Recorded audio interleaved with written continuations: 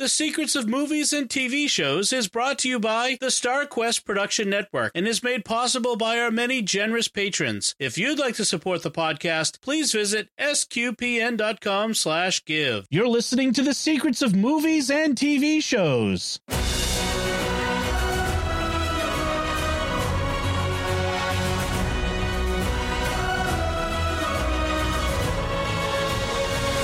Hi, I'm Dom Bettinelli, and you're listening to The Secrets of Top Gun Maverick, where we will discuss the hidden layers and deeper meanings of this cool, awesome 2022 movie.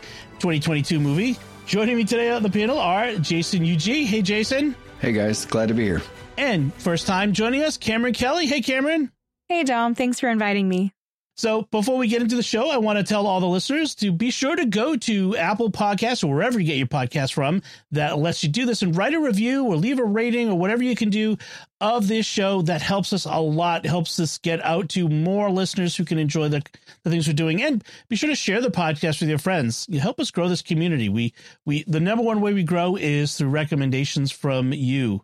And I want to make sure to tell you about another show on the StarQuest Network you're sure to enjoy called Raising the Bets.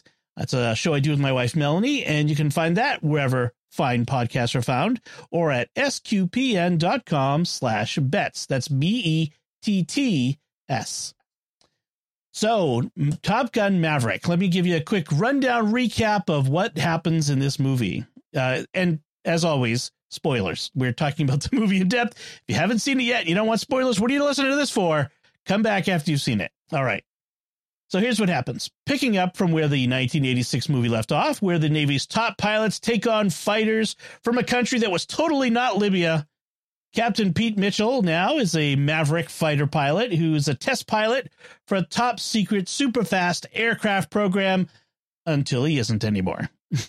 Before he is cashiered out of the service, he has one last mission to perform, training a group of Top Gun Navy fighter pilots for an impossible mission to destroy a nuclear weapons facility in a country that is totally not Iran. Among the pilots is the son of Maverick's former radar intercept officer who was killed in the original Top Gun, and he's now also a Navy pilot whose call sign is Rooster, and he holds a grudge against Mav for trying to hold him back from becoming a pilot. While training the pilots, Mav reconnects with an old flame. Then he joins the mission, successfully destroying the facility, but getting shot down along with Rooster. And together they have to steal an ancient F-14 Tomcat and then shoot down the most advanced fighter planes in the world, all to get back to the ship and be hailed as heroes. The end. Plus epilogue. So that's basically what happens in this movie. That doesn't do it justice yet, so we'll get into that. But before we do, I want to talk about Top Gun in general and what it might, what our experiences with it. Now, Cameron, you're younger than Jason and I. So what was your initial introduction to Top Gun and Top Gun Maverick? Was Top Gun Maverick your first experience of Top Gun, or did you see the original? Oh, I definitely saw the original. Gosh, when I was probably too young to see it. And I just remember really loving all the adventure and the action. And I was probably too young to understand some of the underlying themes, but it was a really wonderful movie for me. And then when Top Gun Maverick came out, I had to see it and took some friends, and I was more blown away than they were. But yes, so I did see Top Gun. That was one of my favorite movies before Top Gun Maverick came out. Mm-hmm. Awesome. How about you, Jason? What's your experience with Top Gun? Well, I grew up in Wichita, Kansas. It's the air capital of the world. San Diego was Fighter Town, USA, but in Wichita, they build lots of corporate jets and stuff. And I grew up right across the street watching aircraft get towed across the runways and stuff. And so when Top Gun came out when I was a kid, it was just so cool. The airplanes and seeing everybody flying and the dogfights and stuff. Back then, I probably didn't care about all those underlying themes and arguments and everything either, but the airplanes were just so awesome. And I eventually became an A&P mechanic, fell in love with airplanes so much that made that for 20 some odd years, made that my career, and worked at a factory with a lot of guys that were in the military, and heard a lot of stories of stuff that they got to do out there. And so when Maverick came out, my friend that was in the Navy worked on aircraft carriers, and he texted me, he's like, man, you got to go see this. They outdid it. And I'm like, yeah, right. It's probably just another reboot. So, but I went and saw it and I was like, okay, you're right. They outdid it. Good job. So for me, I was 17, turning 18 when the original Top Gun came out, and I was already heading into Navy ROTC, and I had already planned that I was going to become a Navy fighter pilot. Now, obviously, that didn't happen. Life got in the way. Various things happened, but this movie came at me at a very formative time, a very key time in my life, and I loved it. And it's kind of funny, when we got to our ROTC unit, the officers in charge were always mocking us. It's like, you're just here because of Top Gun. And obviously it wasn't that true, because the process started long before Top Gun came out. But nevertheless, I mean, this was a huge movie for me. I love this movie. Partly, like, if you remember, there were movies about fighter planes before. Remember Iron Eagle, and there were other movies that featured fighters, but they were unrealistic. They often included either stock photos of just planes flying across the screen, not shot for the movie, or there was, models, and then it was completely unrealistic. Like Iron Eagle was I kind of like that movie too, but it was just crazy about teenagers taking F-16s, it was crazy. But Top Gun featured real fighter planes and the cooperation, the real Navy, and they actually flew these planes and photographed them, and that sort of stuff. I loved it. And then on top of it, the patriotism, the camaraderie that we saw in the movie, that aspect of the reaching for excellence. And so when I heard that they were doing Top Gun Maverick, I was a little concerned, because I was like, Tom Cruise this is 30 years later. Is he going to be able to pull it off? Is it going to be realistic? And are they just going to go away from the expense of filming real airplanes in the sky and just do CG? I mean, because they can make it look realistic. And I was so glad to see that on both counts they surpassed it. And in fact, one of the things I loved about this movie is that all the air shots are real shots in the cockpit. I mean, that is pretty phenomenal to see. It looked real to me. Yeah. So so Top Gun means a lot to me, and it continues to mean a lot. And so when this movie came out, really excited. One of the things that kind of struck me about this is, with the casting, is Tom Cruise. It's 30 years later. If Tom Cruise or Pete Mitchell were really in the Navy, he would have been out a long time ago, right? I mean, that's just, that's, so you got to take a lot of this with a grain of salt, right? But nevertheless, a lot of fun to watch, and a lot of people agreed. I mean, this was, I think, the top grossing movie last year, wasn't it? I think I read that somewhere. The top grossing movie in 2022. So let's get into talking about the different aspects of the movie. One of the big aspects of the first movie was the music, the soundtrack. You had Kenny Loggins' Danger Zone, dun, dun, dun, dun, dun, dun, dun, dun. I mean, that just is like adventure music now. People just play that as a kind of, a memeified viral adventure music. So I was really excited to see the opening of this one. They kind of preserved it from the original movie with the deck of the carrier, not the Danger Zone music right away, but the other theme music that they played. And so what do you all think of the feel? How did it feel to see that opening? All of us being fans of Top Gun. Cameron, I'll let you go first. What did you feel when you first saw that? Sure. I mean, just putting, their little blurb up and then starting with that theme music, it really, it's almost like a shock. And I wrote that down, that, the opening scene was so powerful, and then it brings you right back to where Top Gun ended. And of course, at this point, like, Maverick isn't deployed. He's not on that aircraft. But it was, just a great way for them to kind of bring us back to where it was. So I really, really enjoyed that. How about you, Jason? I I watched the original right before I watched the new one I did that last night. Had a little marathon, and nice. It is the exact same opening. And so just that it's really subdued, and, you know, until they get to the carrier, it's really subdued, and they give you their little history lesson about Top Gun, and it kind of gave me chills. Yeah, it did for me too. Yeah, that was just a great way to open it, to really bring us back to the original, to really ground us in it, to say, look, we're going back to that time. There are some great themes in this movie. And I just name a few of them here, and we'll talk about them as we go along.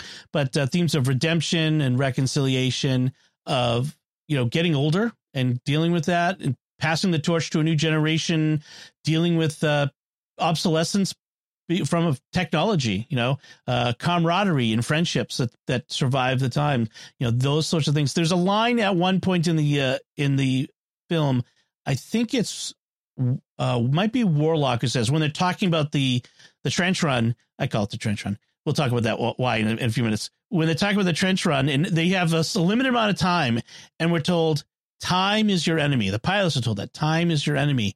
And in a sense, that's one of the key themes of this movie. Time is Maverick's enemy.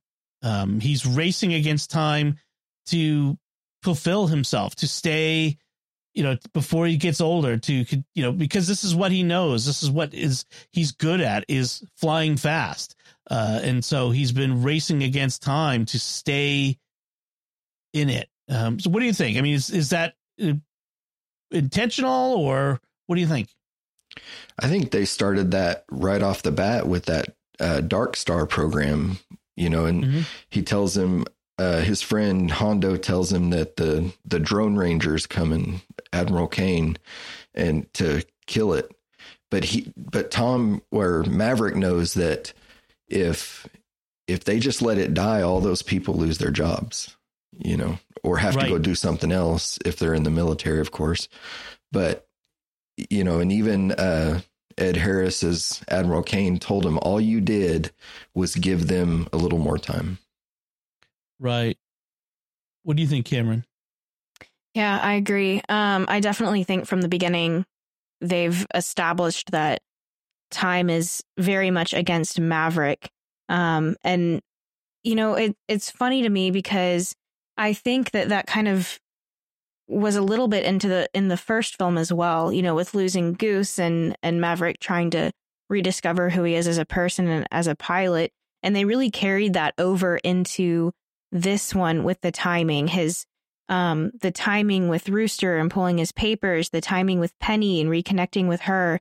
And, you know, like as he's reconnecting with Penny, and then he is deployed. And so he really, you know, every time I think he gains a little bit of time, he's pulled back from it again. And I think we see that from the get-go.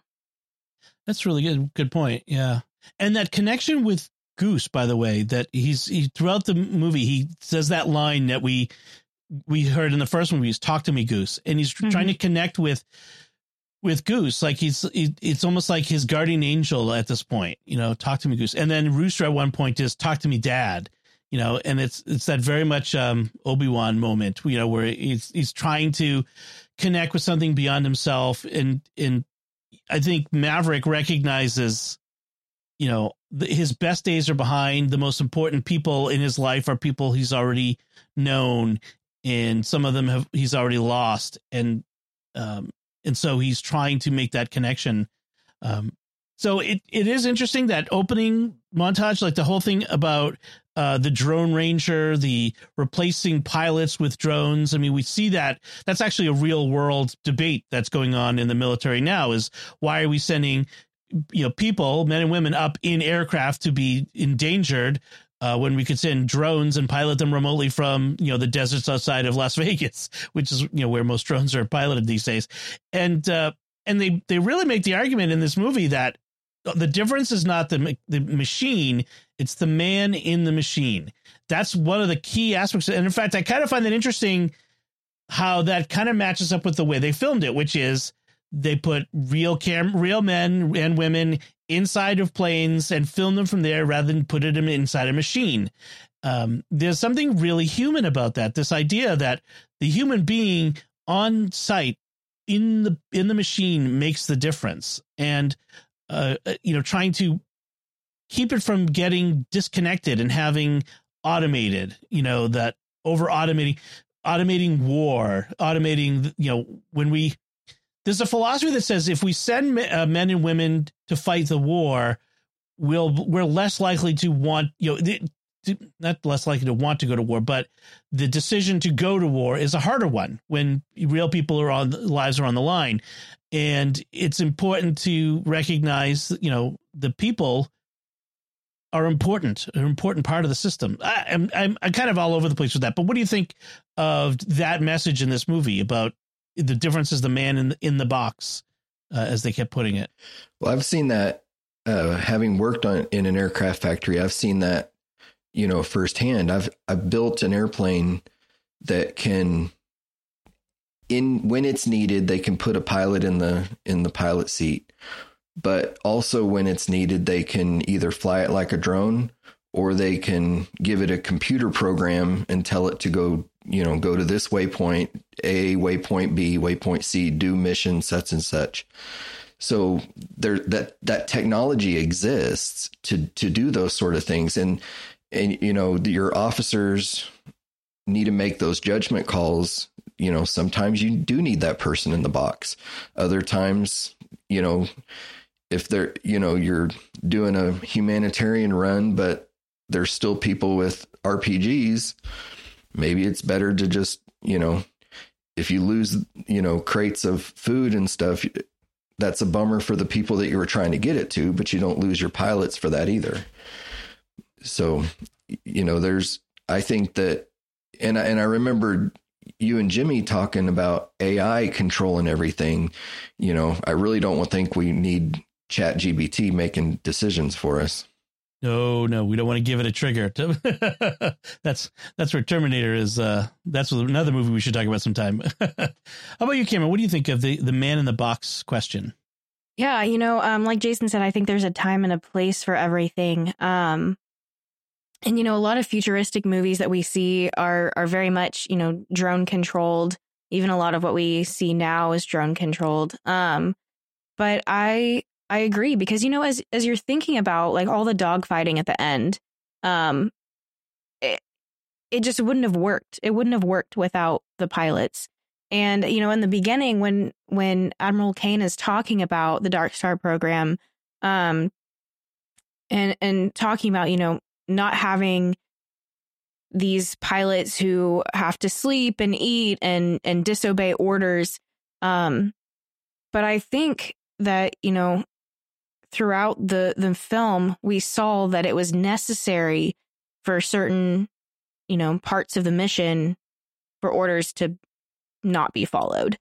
And when you have something that's running on like code specifically and only code, then it's going to go through that. And it's, it might be really difficult to change in the moment. And that comes up with the don't think, just do that Maverick keeps telling Rooster that Rooster really struggles with. So it was absolutely necessary in especially this mission, but, it's also a film. So I think that it could go either way, depending on what the need is. Mm-hmm. If I was thinking if the mission could have been done with Tomahawk missiles, how they use the Tomahawks but they couldn't use them to destroy the facility. And those are essentially drones, right? The Tomahawk is essentially an autonomous drone. And so they needed the person, the human element was absolutely necessary to carry out this mission. And that was, one of the key elements of this movie is to talk about like the importance of the person in the seat, in the to make the split second decisions, the life-changing life or death decisions. And so I thought that was a really cool aspect of how this humanizes this role and, kind of makes the case that we need, at some level, we're going to need people. Yeah, I think at some point in the future, there will be drone planes, fighter jets, and there will be maybe even autonomous ones. But I think there will always at some point be someone in the air in an aircraft needed at some level. So we mentioned we start with with this Dark Star program, this Mach 10 plane that it's over out in the desert, probably out at Area 51 or Groom Lake or wherever in some Nevada desert. Of course, Mav lives in a hangar alone. That's just, working on his P-51 in his spare time. But by the way, did you know that that is actual Tom Cruise's personal aircraft? That Mustang. Yes. Yep. And at the end, he flies it. Him and Jennifer Connelly are in there. Yeah, that's wild. And I think she'd said in an interview once that it was not planned for them to actually go up in the air, just for them to taxi around. And then he decided that he was going to, take her for a little spin. That sounds like Tom Cruise. I've heard stories about him and his stunts and his desire to do more and more things. I have a feeling that was really him on the motorcycle without a helmet and all that sort of thing. Oh, yeah, absolutely. So what I find interesting with this Dark Star program is the aim was to keep the program alive by reaching Mach 10. But by going beyond, he ends up destroying the aircraft and ending the program, presumably. Yes. Yeah, I thought that was really funny. Yeah. I think the funniest part of that, though, is when he goes into the diner and yes. Where am I? And the little kid, Earth. Yeah. That was so great. That was perfect. And then, when he's taking off and they show the guard house outside and they show the roof coming off, that really happened. And yes. they had to do it in one take. I was watching behind the scenes about it, and they said, yeah, that wasn't supposed to happen. It just completely destroyed our set, but we just left it in there. It was perfect. Yeah. Was that a real aircraft? It must have been. No, they said they used an F-18. One of the Blue Angels pilots was flying it. His name was Frank Walleye Weiser. I was watching it, and he said that is one thing that they CGI'd, that he flew his Blue Angels F-18, and then they CGI'd over the Dark Star. Okay. Yes, but I did read that while the aircraft was CGI'd and fictional, it was still designed by Lockheed Martin engineers. Because it's based off of the F-35 and the SR-71 Blackbird. Right. And, that one's really cool. I actually got to see the Blackbird in person up in Northern Virginia. So cool. The Air and Space Museum has one. There's it one is very cool. Kansas it looks also. very similar. I've touched it. It's amazing. That's awesome. Man, it just looks so sharp and a little terrifying, honestly, in person. Yeah. I love that. It's so futuristic, such like a spaceship. I love that they highlighted the Skunk Works logo on the tail, that division of Lockheed where they design these planes. And I'm sure that out there somewhere there is some supersonic, ultra fast, super secret plane that they're flying around. The SR-71 is 50s technology. Yeah. What aren't they telling us now? No kidding. Probably hiding in Area 51. Exactly. Jimmy Aiken and I will talk about that on a future episode. So, I was going to say when they fly it, going Mach 10, I was like, he must have been over Kansas by the time he got there. With that, you got to keep in mind, Mach 10 is so fast. Now, of course, not the fastest man alive unless he's going into orbit. Right. Astronauts go faster, but probably the fastest man in the world at the moment. Probably no one going faster than then. But if a plane broke apart at Mach 10, the pilot is not going to survive. Let's just be clear on that. If that actually happened, that would be the end of the movie and roll credits. There's no way to eject from that. Yeah. So Mav is about to be, retired, put on the beach, and, that's it by Kane. But he's saved by his old friend, Iceman. I love the fact that Iceman is now commander of Pacific Fleet, admiral, and has basically made it his project to protect his friend, the rebellious fighter pilot, all these years, to kind of keep him in the cockpit. And it was great that Val Kilmer was able to be in the movie. It was fantastic. Yes. And to even have some speaking parts too. Wow. Yeah. They said that he didn't speak them, though, that they used a new form of basically the deep fake AI. He voice lip synced it, and then they dubbed it with AI. But I thought that they used texting and his computer program and stuff. And in the video I was watching about that, his daughter said that the AI gave him a voice again. Wow. And that she was pretty excited about it. That's fantastic. Because Val Kilmer, the actor, has throat cancer and has had his voice box has been taken. He has a vocalizer, like one of that little box you hold up, and but they didn't want to. I guess they didn't want to do that in this. I mean, the fact is they're kind of stretching reality a bit here even more. Like if the Admiral of the Pacific Fleet had a disease like this, he would be retired and let be in peace. But I just, they had to have Iceman back, and it was fantastic to see him there. And I really like the idea that, they were rivals in the original Top Gun, but even by the end of that movie, they had overcome their rivalry and were on their way to friendship. And, we see that it's been a lifelong friendship here. And it's really kind of cool to see that in this movie. And it's Iceman's, Admiral Kazansky's wish that Maverick will teach these hot pilots to run this mission over the objections of Cyclone, which is I think he was the admiral in charge of naval air forces of the Pacific, and then Warlock was in charge of Top Gun itself. He was the head of Top Gun. So all of these pilots who had just graduated Top Gun were called back to be selected from among them to run this mission. And it's kind of funny. One of the fictions of both movies is that Top Gun is like, it's the top 1% of all pilots, and it's like competitive. Real Top Gun isn't like that, actually. The idea is we want everybody to go through fighter weapons school, that sort of thing. And it's not a competition, but it's fun to have a little bit of drama from that. But Cyclone tells Mav, this is your last posting. This is it.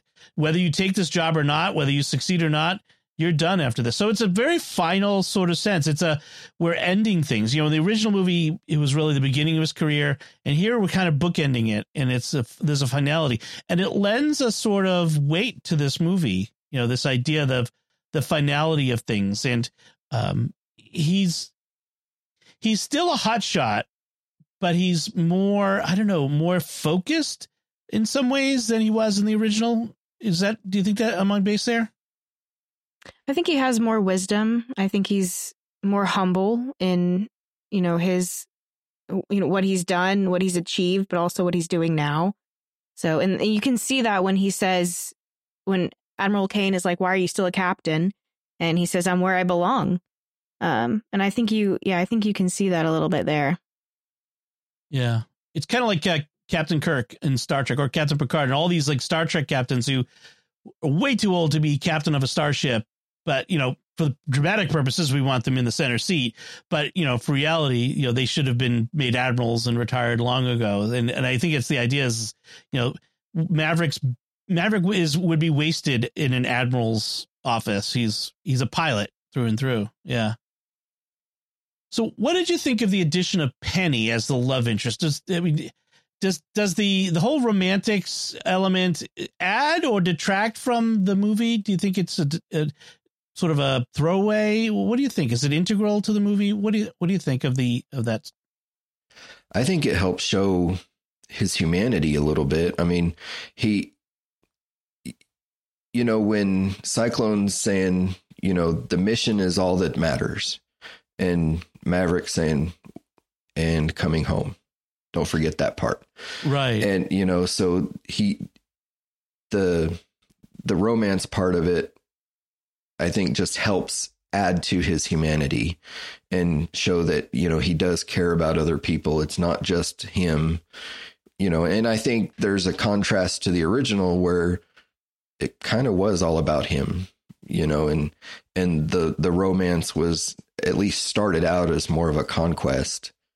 And, but, I think as that movie went on and he lost Goose, he had to show his humanity. This time it's to show right off the bat, he's a human. He cares about other humans. And it's not just the mission. Yeah, that's a good point. What do you think, Cameron?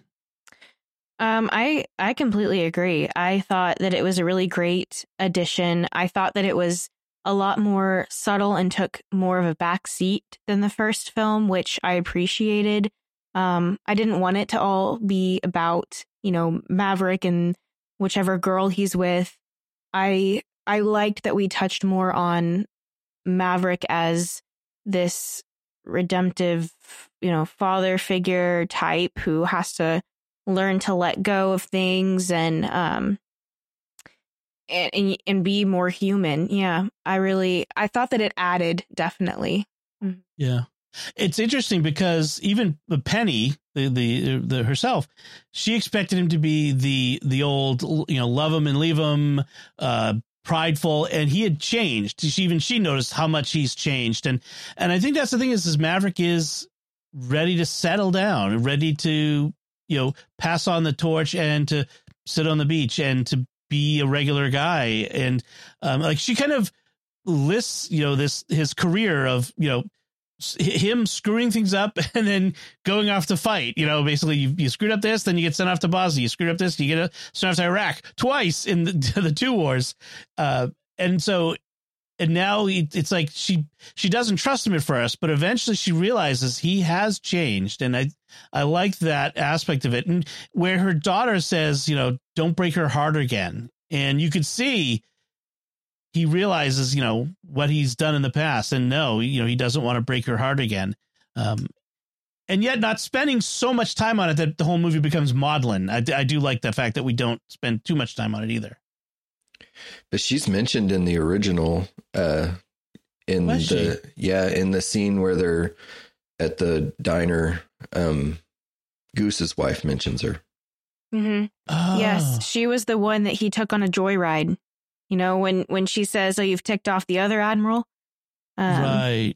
Mm-hmm. So, it was funny because when I was watching Maverick, it took me a little while. I was like, why did they introduce this character as someone that I feel like I should already know? But so they've been on again and off again for 36 years. Okay. Wow, that is quite on and off again. Yes. Now I wish I'd rewatched the Top Gun recently. I would have caught that. That would have been good. So that's interesting. Yeah. So she does feel like someone we ought to know, someone who's got a lot of history with Maverick, and yet is kind of surprised by he's different now. I do think it's funny the boat trip where they were on the boat. He's a captain in the United States Navy and doesn't know how to sail. I just love that. And she calls him out on it too. Yes. I don't sail them, I land on them. Yeah. I thought that was great. I thought that was great. I thought the humor was really well placed in this film. Yes. It was in all the appropriate spots. So. Right. There was all these moments of, seriousness, drama, pathos, but also the humor to leaven it. Yeah. To lighten it up. Yeah. That was really good. Mm-hmm. So especially, I was saying, especially, after they're behind enemy lines and you've just gone through that entire very emotionally, adrenaline packed action scene where Mav goes down and then Rooster goes down. And then Maverick runs up to Rooster and pushes him. And he's like, "What were you thinking?" And Rooster goes, "You told me not to think." And then just kind of shrugs at him. And I thought it was really well placed because it allows the viewer to kind of just take a breath and be like, okay, all of that just happened. Now we're refocusing. It was a great opportunity to regroup. That humor allowed the viewer to regroup and refocus on, okay, how did they get out of there now? So yeah, I thought it was really well placed. Stop and take a breath and enjoy the moment. Yeah, that's right. So I wanted to take a little bit to talk about some of the other pilots that he's training. Of course, this Hangman, who is so cocky. Like I think it's even a little overdone. Like that cocky grin on his face all the time. Like, dude, draw it back a little bit. Except when he doesn't get accepted to run the mission. That's right. Yeah, he gets that wiped off for just a minute. But yeah. And then So there's him, and then there's I didn't keep all their call signs straight, but it was like this Payback, and this Bob, and this Phoenix, and Fanboy, Coyote. Mm-hmm. Yes, the female pilot ones. Was which one was Phoenix. Phoenix. Okay, that's right. I was trying to keep it straight. And of course, Rooster. And Rooster is Goose's son. Goose was Maverick's backseater who died in the first movie. And then I was kind of surprised when I saw this that his mom also died when he was young. So he was an orphan. Not sure how she died. And that Maverick kind of took on the fatherly role and just didn't know how to do it. It was kind of, what am I trying to say? Just didn't know how to be a father to him, and took that last request from his mother, which was, don't let him become a pilot, which is kind of sad, to think about, because this boy wanted to be just like his dad. And, I could understand why she wouldn't want him to end up the same way. She knows better than anyone how dangerous that life is. And yet, so he did go even over Maverick's objections and becoming an obstacle, but it also wounded him, and he became tentative, even though it's interesting. He's one of the best pilots in the Navy, and yet he's really conservative and tentative and holding back a little. Yes. I thought that was really interesting, because when I first met Hangman, I was thinking, Iceman. And then, with Rooster, I was thinking Maverick. But actually, I think they're kind of switched. I think Hangman has more of the cocky and a little bit dangerous side of him that Maverick did. And, Rooster was told by Hangman that, he's just snug up on that perch. He's too by the book. He sits and waits and doesn't make a decision. And I think that was more, maybe, Iceman still was very, more aggressive. Yes. But I definitely think my thought process was flipped a little bit, going through that. So interesting. Yeah, I think you're right. I think, Hangman, if I was to say who reminds me most of Mav is Hangman, that over cockiness even, whereas Rooster is more restrained and like even to the conservative to the point of almost failing the mission, like not wanting to overextend. I did love the fact that in the bar after Mav gets thrown out for not paying his bar tab, which was funny. He sees Rooster playing the piano, the Great Balls of Fire, which is such a iconic scene from the original, and just that Jerry Lee Lewis, the whole thing, and him, Mav looking in and remembering Rooster sitting on top of the piano as a little boy, as they, one of the final beautiful moments of that family before the mission and then the tragedy. And so, I thought it was for me, a super nostalgic moment for me, just watching it, remembering back. So, I was really pleased with that scene. Yeah. So we get to the training missions, and I love that first dogfight where he's assessing them. He kind of like flies through them, and they don't expect him to be there, and it is just a crazy showing them that they're not as hot shots as they think they are compared to his skill set, which is really nice. It kind of reminds me a little bit of the original. We had Tom Skerritt and Michael Ironsides doing the same thing to them in the first dogfight, kind of taking them down a peg. So that was really fun. And then the push-ups, which was yes, great. That's a lot of push-ups. That is a lot of push-ups. Oh my gosh. They said 200 and I was like, I can do 5. Exactly. I thought the character of Hondo was interesting. I'm not sure, was he plane captain? He seemed to be just there for Maverick in every turn. He was an aide. I don't know what he was. Why was he involved in the Dark Star and then ends up back at Top Gun right there with him? That didn't make a lot of sense. Yeah, I was wondering that too. I mean, I understand he had a role within the Dark Star program, but for him to come to Top Gun with Maverick, I'm not sure. It seems to me that he was more just of a kind of a friend, like one of those reminders, one of those kind of anchors to keep Maverick grounded a little bit. But yeah, I wonder, like, captains often, especially ship captains, will have like a personal aide, like a, not a secretary, but an aide to camp, it might be called. I wonder if he was that kind of role. They didn't. I mean, I'm fine that they didn't spell it out. It's fine, just he was there. But it was kind of a fun little side character there. So then we get a couple of things that kind of recall the original movie, like the beach football rather than beach volleyball. That was a key scene from the first movie, and a lot of fun to see it in this one. That building up the camaraderie among the pilots. So that was kind of fun to see that. And I'm trying to think of other key moments. At one point, let's see, when Mav goes to see Iceman, there was this great moment at the end of their meeting. I really like this, where they give a hug, and then he says, and I think it's Iceman says, "Who's the better pilot, you or me?"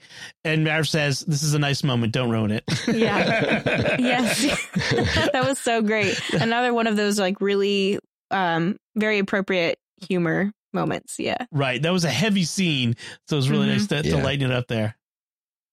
But in that scene, Ice is telling Mav to let it go. It's like to let Rooster go, to let him go on the mission, to be his own man, to you can't protect him forever.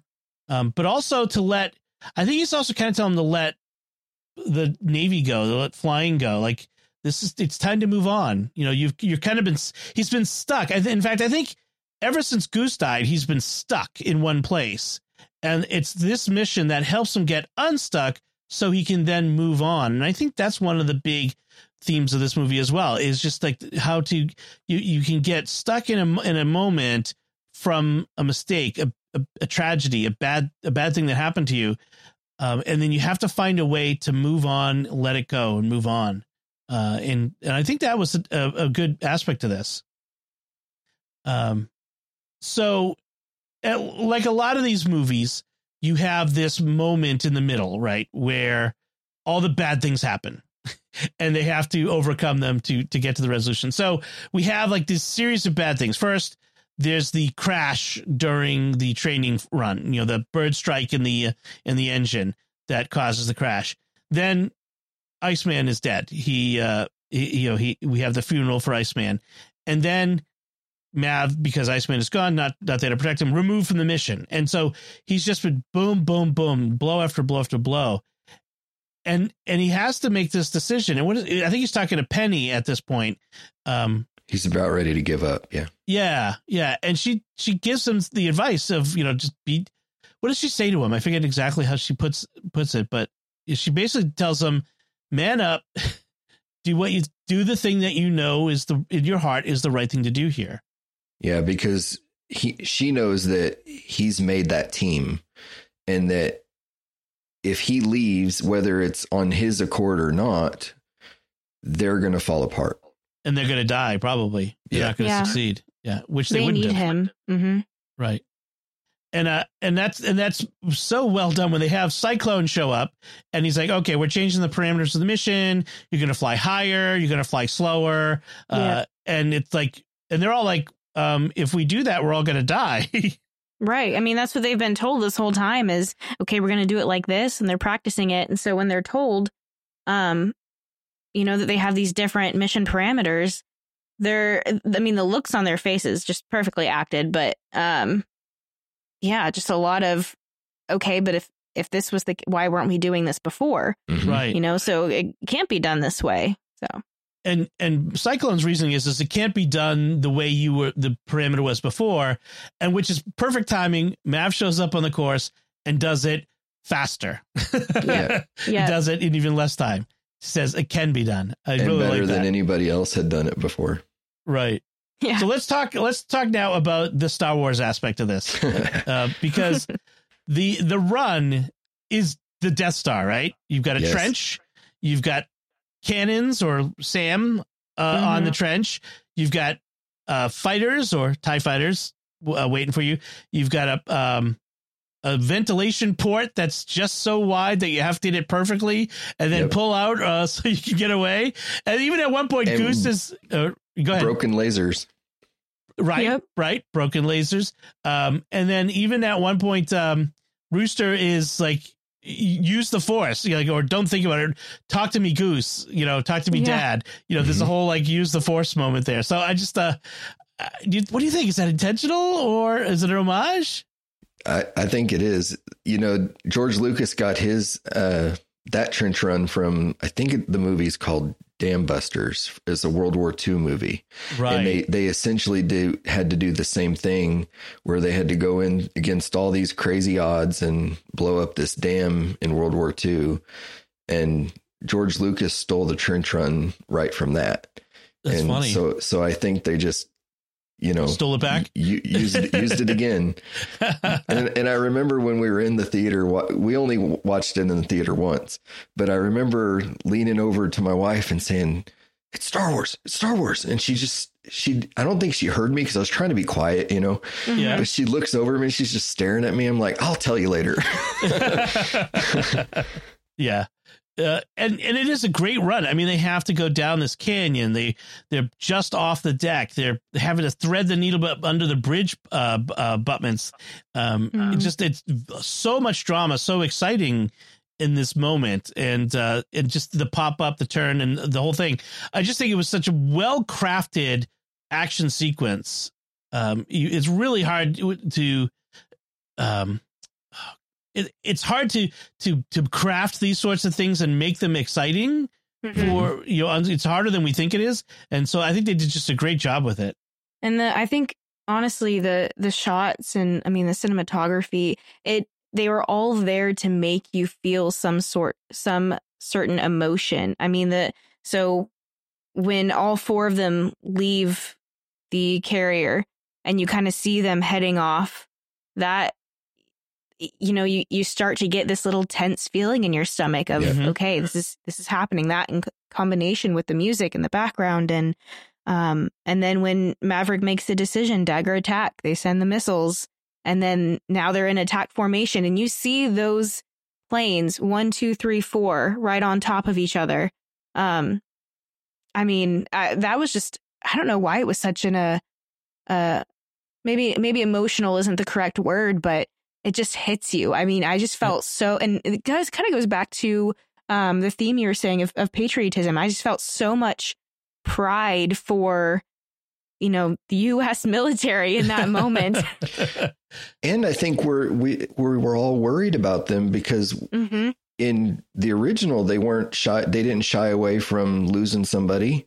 Yep. So it wouldn't have been unthinkable for them to lose somebody in that battle. I'm kind of surprised we didn't, honestly. Me too. I have to say that I felt like everything they were doing was setting us up to lose Maverick. Yep. I thought everything was setting us up. Starting with I'm sending you back to Top Gun. And then when they said, you're not flying, you're teaching, I was like, he's going to end up flying this thing. And when he's with Iceman and he's saying you have to let it go, and Maverick's telling him, I don't know how, the immediate thought in my head was the only way he would be able to let it go would be a sacrifice of some sort. Which he did. And so I really thought that everything was leading up to, these themes of fatherhood and of redemption and of sacrifice, forgiveness, even humility and growth. I really thought we were all leading it up to, we're going to lose Maverick because that is the only way that he would ever be able to let go. And to be honest, I would have been okay with that ending. I would have been perfectly fine with it. I still like the direction that they went. But I think that it would have also served a purpose had they killed him off. Yeah, I could see how you would do it with, passing it off, passing the torch, metaphorically to Rooster, and Rooster having to carry on and complete the mission, I mean, that's a very familiar theme that we see a lot of stories. So I could have seen that too. When he got shot down, when I first saw it, that was my first thought is he done? Is he dead? Like, is he gone? I can't. The one thing I was like, I can't imagine that they would have him die sort of off screen in the sense of go down behind a mountain and not see him, like they did, right. That we'd have to see, you have to see him, not like literally see him, but, see the plane explode with him in it or the plane crash on the ground with him in it, that sort of thing. Right. You would have to see I expected it when he's being chased by the attack helicopter. Yes. Oh my gosh. That was honestly more terrifying than anything else in the film. When that helicopter swung around, man, that's an ugly thing. When that was pointing, when he was sitting there looking right down the barrel, oh my gosh, I thought for sure he was gone. The Hind helicopter is a scary looking thing. It's for sure. My nephew's a Black Hawk pilot, so I can appreciate the helicopter pilots in that. But it was awesome just seeing like that last second Rooster showing up to save the day in that. I mean, it was a pretty fantastic shot. That was pretty awesome. Yes. But let's get to one of my favorite parts was when they get to that air base and there's an F-14 there. Now, one of the reasons why I say this is Iran is because a lot of people don't know that before 1980, the Iran was friendly to U.S. and they were the only other country then other than the U.S. that had F-14s. That we had sold them F-14s. And so after the Iranian Revolution, they actually had F-14s. The thing is they couldn't fly them because they couldn't get spare parts, and those planes, you have to get a lot of, they go through a lot of spare parts. But it's just kind of funny. They had F-14s, and Jason, you probably realized it when you saw it too. And I don't know if you did, Cameron, but the idea that they would be able to get in this plane wearing their F-18 gear and be able to interface somehow with the F-14 is just so completely improbable. But whatever. Maverick in an F-14, it had to happen in this movie. To get him to be able to take off on that itty bitty little runway without a catapult, that was iffy. but for him to be able to start it, taxi it, no problem. I'm right there. Yeah. But to dogfight 5th gen, oh my gosh. Yeah. There's no way. No. Yeah. And I think they compromised a little bit with the when it broke off the front landing gear. I thought they were like, okay, we'll give you this. That's right. You can't get off the ground totally unscathed. So yes. Yes. I mean, and then he got them to kind of shoot each other. And I mean, he used some clever tricks. Although I have to say that maneuver that enemy fighter did where it kind of did, I don't know how I would like describe it. Just kind of, it was wild. A lot of those aircraft have what's called thrust vectoring, and they can just do some weird stuff. It seems physically impossible. Yeah. Yeah, exactly. I mean, so the F-35s and some of the new Russian ones also have. I think that one was Russian. I think that it was a Su-70. I think it was called. Yeah. Yes. I might be mistaken on the last part of that. I'm sorry. But I won't hold you to it. So you had the dogfight and the stealing of the F-14. They're flying in this, and Rooster being in Goose's seat. It's a perfect ending to this story that started with the original movie. And I mean, it's so well done. I mean, again, improbable, but it's awesome.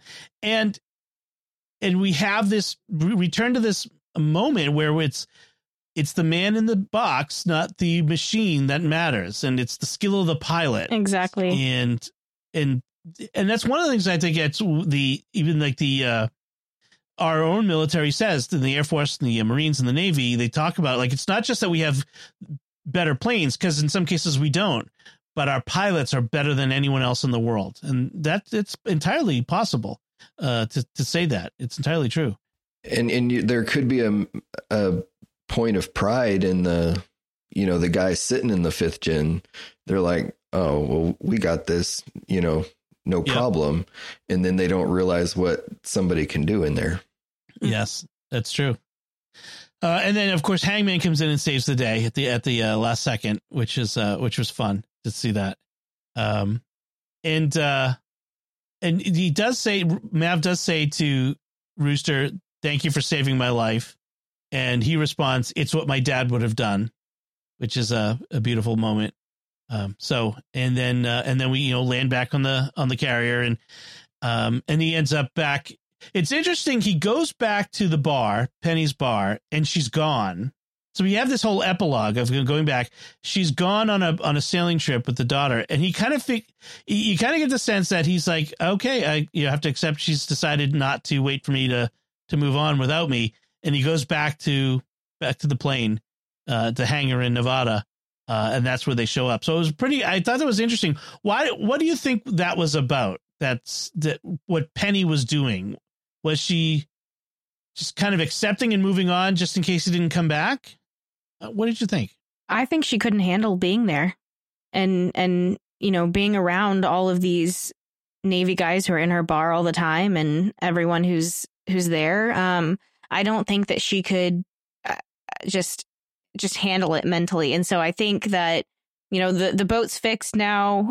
She can pull Amelia and go and kind of just refocus again and not think about it, because, if she stays there, all she's going to do is obsess about it and worry about it. And I have no idea when he'll be back stateside, if he'll be back at all, if he'll survive. Their goodbye on the beach was very, very, gosh, almost final. Yes. Yeah. There was a sense of finality to it. And, but in a really beautiful way, like no words were said, they just looked at each other and she hugged him, and that was it. But yeah, I don't think she could have handled just being there, waiting and waiting and waiting. So I think she definitely had to get out. And then once she knew he was back, she was like, all right, let's go. Yeah, that's true. Yeah. And it was really cool to see him back in Nevada. He's got Rooster with him, working on the plane together.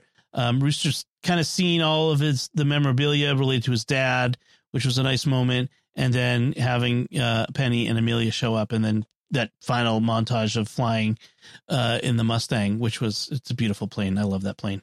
Yes. So any final thoughts, anything we didn't touch on that you wanted to make sure we hit, Cameron? Anything that you wanted to say?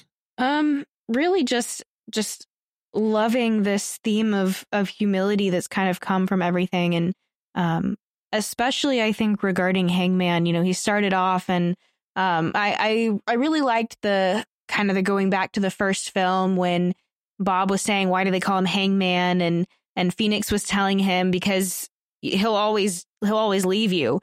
And then Maverick goes, leaving your wingman. I've never seen that before, because that was something that Mav had a problem with, which is why I was saying that, there's a little bit of connection there. But Hangman is really humbled in a couple moments. One where he's the one who throws Mav out, and then when he's introduced as their instructor, he's kind of like, oh crap, so that's one, more of a humorous one. And then the other one when he's not chosen and he's sitting out there and he's saying like dire spare, requesting to assist, and they tell him no, and he has to sit there still. And it kind of makes me wonder, because we see him come in and save Mav and Rooster. It kind of makes me wonder if he got permission to launch off the carrier. He would have had to, because the catapults he doesn't control those. Well, but it's funny. I thought it was funny that we didn't get to see that. That it was just, he had to sit there and wait. And I think it was a very humbling experience for him. Especially when he was telling Rooster beforehand, he shook his hand, told him, give him hell. And then afterwards, when they come back, and it's very much a reunion like Maverick and Iceman in the first film. So I really liked a lot of that surrounding, like the dynamic between Hangman and Maverick and Rooster, all three of them. Yeah. I like that moment when he tells Rooster, give him hell. There's not a lot of talking. There's not a lot of emoting and, hey man, I'm sorry, I was a jerk to you. But it doesn't have to be said. They just, give him hell. He knows what he means. They know that we're good. just go do your job. He doesn't say good luck. That's a terrible thing. Pilots are very suspicious. Don't say that to them. That sort of thing. He just give him hell, and and that's it. Yeah, I agree. I think Hangman is an interesting character in this. To see his journey. Jason, how about you? Any last thoughts? I'm just so glad that they put those actors in the cockpits of those aircraft. And as I was studying up for this, I found out that they had to film themselves, sitting in that cockpit. They had to touch up their own makeup and pay attention to, eye line and all these different things that, normally the cinematographers and all the crew members do. And the director said that once he told them, do this, when they're sitting on the tarmac. And then when they went up in the aircraft, he didn't know how it would turn out till they came back. Wow. And there was one scene where Rooster, Miles Teller, wasn't strapped in enough, and they went inverted, and he hits the top of the canopy with his head, which very reminiscent of his dad. I mean, that's how Goose dies, right? But it wasn't supposed to happen that way, and they just left it in the movie because it made sense to it. Oh. And I also found out that it cost them $11,000 an hour to fly those airplanes. For every airplane, it was and that's a steal. They said on average it's $30,000 to $40,000 per operating hour to maintain and fly those. Yep. That's crazy. I heard that. It is wild. Yeah. So for me, I just, as we wrap up, I'd love for them to make a Top Gun Rooster. That'd be kind of fun to follow the career and adventures of Rooster and the other pilots without Mav. I think that would be interesting to see. I think Miles Teller is an excellent actor. I've enjoyed him in several different things, and I would enjoy seeing him to do more of this. And I think this is a worthy part 2 to Top Gun. I mean, I really feel like these are 2 parts of a single story, and I was afraid that this was going to be an exploitation of the nostalgia of all the Gen Xers who saw, who loved Top Gun when it came out, but it wasn't. It was so well done. I mean, such an excellent movie. It got nominated for Best Picture. Obviously, a lot of good competition out there, but the fact is it's a really great movie and some really, as you've heard, some really great themes. So I'm really happy to have been able to see it and to talk about it with you all. So I think we'll wrap things up there. We want to take a moment to thank our patrons who make it possible for us to create the secrets of movies and TV shows, including John, Mary Claire L., Don G., Jordan S., and Maximilian S. Their generous donations at sqpn.com/give make it possible for us to continue the secrets of movies and TV shows and all the shows at StarQuest. And you can join them by visiting sqpn.com/give. So that's it from us this time. We'd love to hear what you thought of Top Gun Maverick. You can let us know by commenting on the show at sqpn.com/secrets, at the StarQuest Facebook page, or send us an email to secrets@sqpn.com, or visit the StarQuest Discord community at sqpn.com/discord. Until next time, Cameron Kelly, thank you for joining me and sharing the secrets of Top Gun Maverick. Thanks, Dom. Thanks so much. And Jason Eugene, thank you as well. Thank you for letting me talk about it. It was fun. And once again, I'm Dom Bettinelli. Thank you for listening to the secrets of movies and TV shows on StarQuest. And remember, talk to me, Goose.